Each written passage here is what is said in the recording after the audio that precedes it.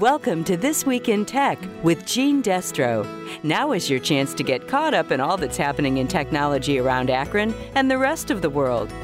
Now here's your host, Gene Destro. This week, a dark and twisted tale of crime, intrigue, disinformation, spies, bombs, and mobile phones.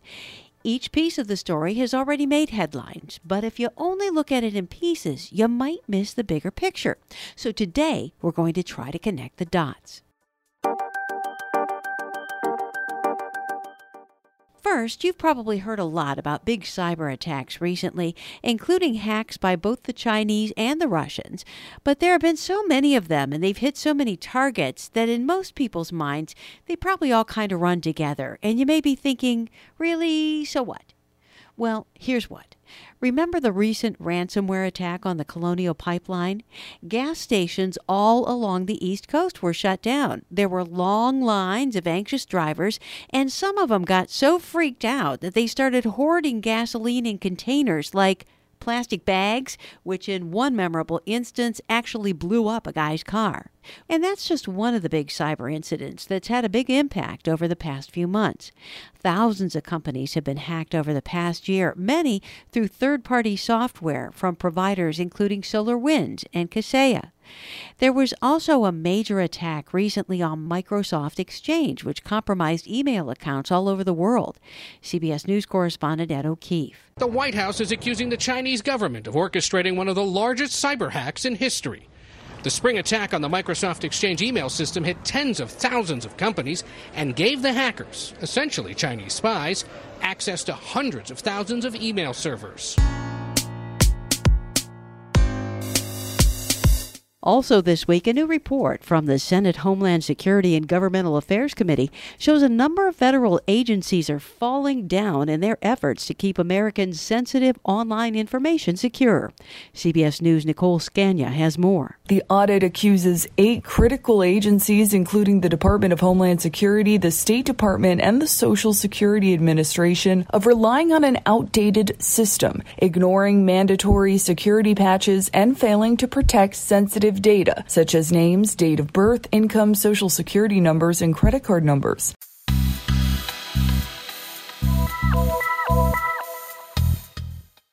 So why does this keep happening?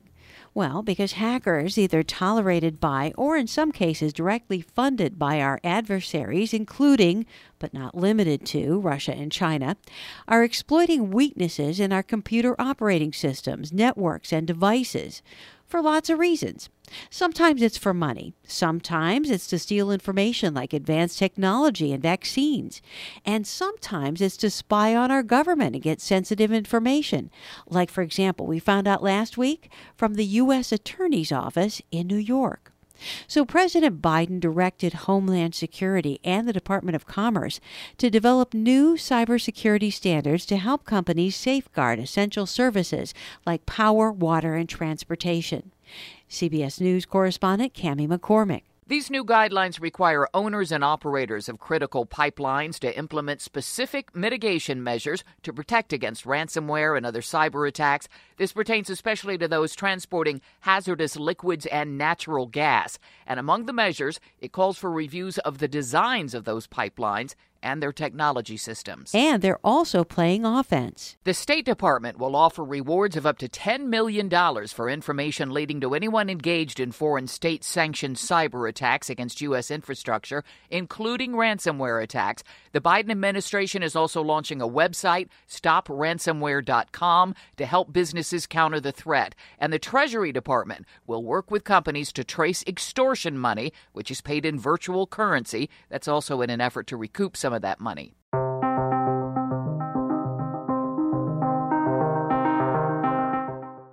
And in a speech at the National Counterterrorism Center, President Biden drove that point home. You know, we've seen how cyber threats, including ransomware attacks, increasingly are able to cause damage and disruption in the real world. I can't guarantee this, and you're as informed as I am, but I think it's more likely we're going to end up, if we end up in a war, a real shooting war with a major power, it's going to be as a consequence of a cyber breach. of great consequence. And it's increasing exponentially, the capabilities. When I was with Mr. Putin, who has a real problem, he's sitting on top of an economy that has nuclear weapons and oil wells and nothing else. Nothing else. Their economy is what, the 8th smallest in the world now? Largest in the world? He knows he's in real trouble, which makes him even more dangerous in my view. Take a look at China.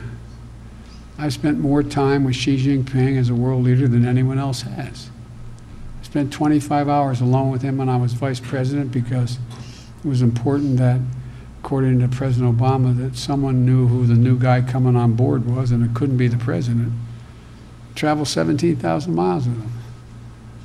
I've sat with him, with me, and just an interpreter. Each of us have a simultaneous interpreter.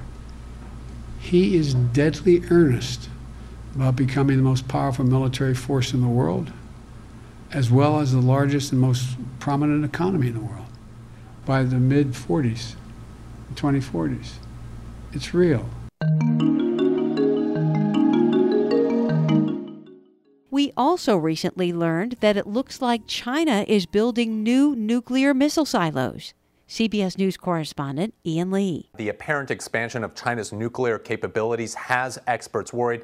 They fear Beijing may not be committed to its minimum deterrence strategy. And the evidence came from satellite images showing what looks like a new missile base in China's western Xinjiang province.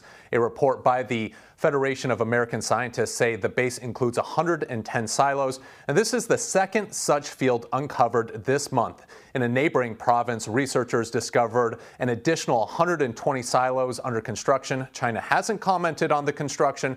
The U.S. State Department told CNN the buildup is deeply concerning and it raises questions of Beijing's true intent.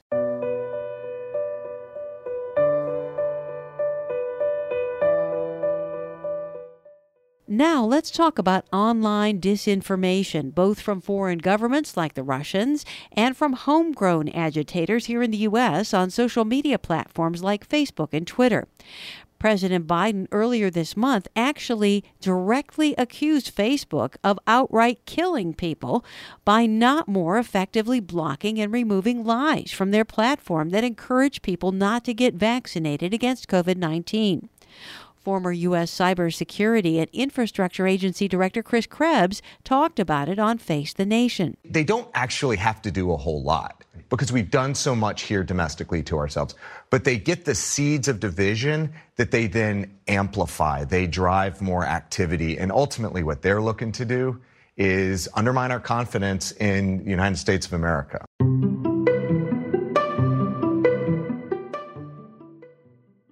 But that's not all. The Washington Post did a major expose on military-grade spyware developed by an Israeli firm that's been linked to hacks on the phones of world leaders, activists, and journalists worldwide. It's called Pegasus, and it's so advanced that you don't even have to click on anything for your phone to be infected. And while its creators, a company called the NSO Group, reportedly designed it so it can't be used to spy on phones here in the U.S., it most certainly has been used to spy on the phones of American journalists working overseas, according to numerous published reports. I talked to the executive director of the Radio Television Digital News Association and Foundation, Dan Shelley, about why that matters and what's at stake. Well, this is scary. It's alarming. It's unbelievably intrusive. It should be illegal. Just a range of emotions come to me when I think and reflect about this, because supposedly our smartphones have multiple layers of security and are impenetrable from eavesdropping or malicious attacks. And to find out that we're all, journalists and everybody for that matter, are as vulnerable as we appear to be in light of these Pegasus reports, it's just frightening. You know, when I first heard about this, I was a little bit surprised at how sophisticated and widespread it was, but not really that it happened. Because about 10 years ago, when I was living in D.C. and doing some weekend news anchoring for NPR, my phone got hacked as well. Now, I'm not saying it was the same spyware. In fact, it couldn't have been, because I could tell my phone was acting weird. Like, for example, it was sending texts without my knowledge to Malaysia.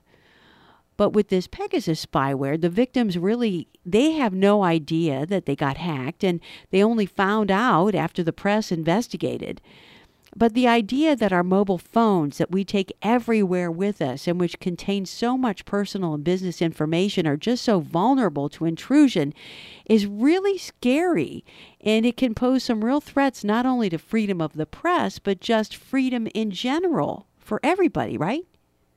Yeah, that's a great point. And, all of us, particularly journalists, and the sensitive work that we do in terms of speaking with confidential sources, trying to get information that sometimes can be sensitive.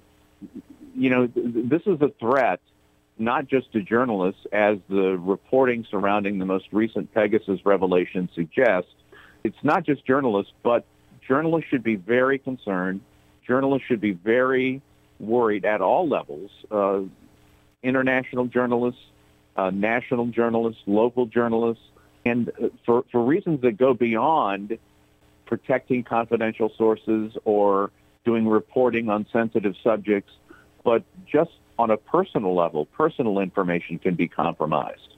And it's up to the smartphone companies, it's up to, I would say, our government to protect its citizens, including journalists, from these surreptitious attacks that are occurring with apparently frightening regularity. Well, what was interesting to me, and when you say clearly government has a role to play in this, I mean, the only people that really have access to this software, at least legally, are governments. So it's governments that are using it. Now, there weren't any reports that it was the U.S. government that was using it, but we don't know that they're not. Well, as you know, Pegasus claims that its software specifically blocks people from infecting phones with U.S. telephone numbers.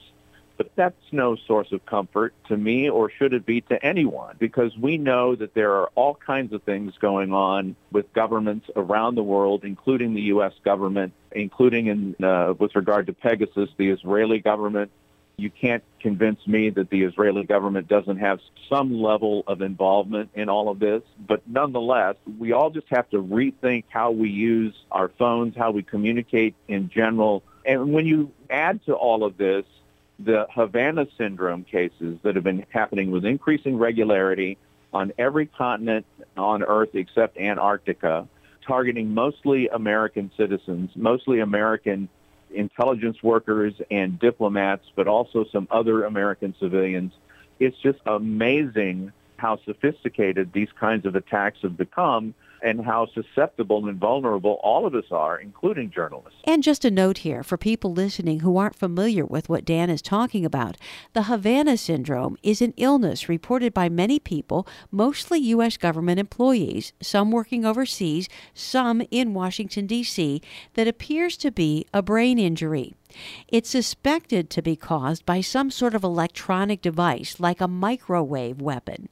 It all sounds very sci-fi, but it's completely real, and it causes the people who have been attacked to report some very serious and debilitating, sometimes long-lasting symptoms, like falling down, going numb, trouble controlling their legs, and difficulty forming words.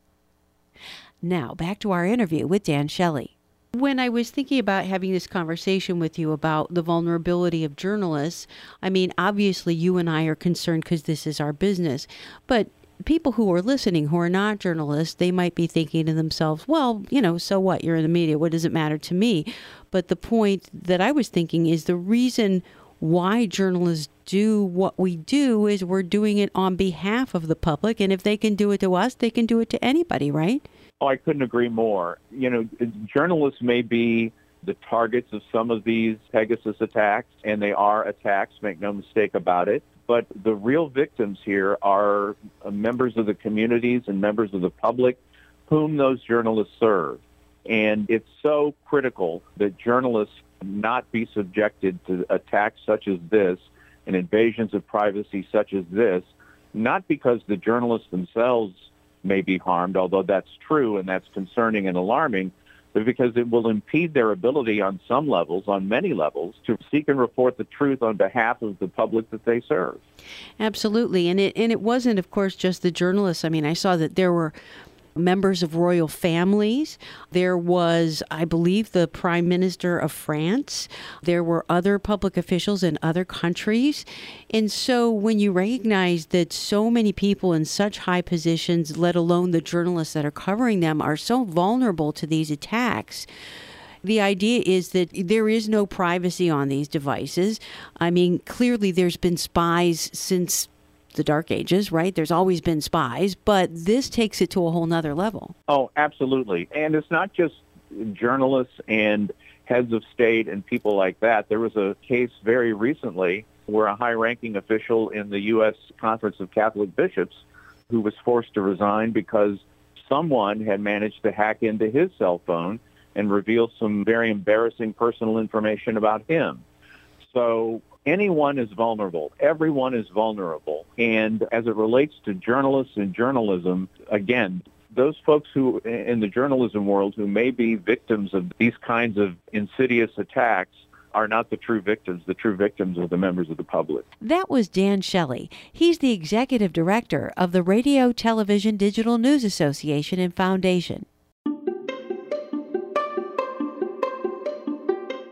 So now let's connect all those dots. Repeated cyber attacks on critical infrastructure, government agencies and U.S. businesses not doing enough to protect sensitive information, disinformation campaigns designed to foster distrust of our government, an increasing foreign nuclear arsenal, high-tech microwave weapons aimed at U.S. intelligence personnel, spyware, and threats against journalists who can keep us all informed about what's going on.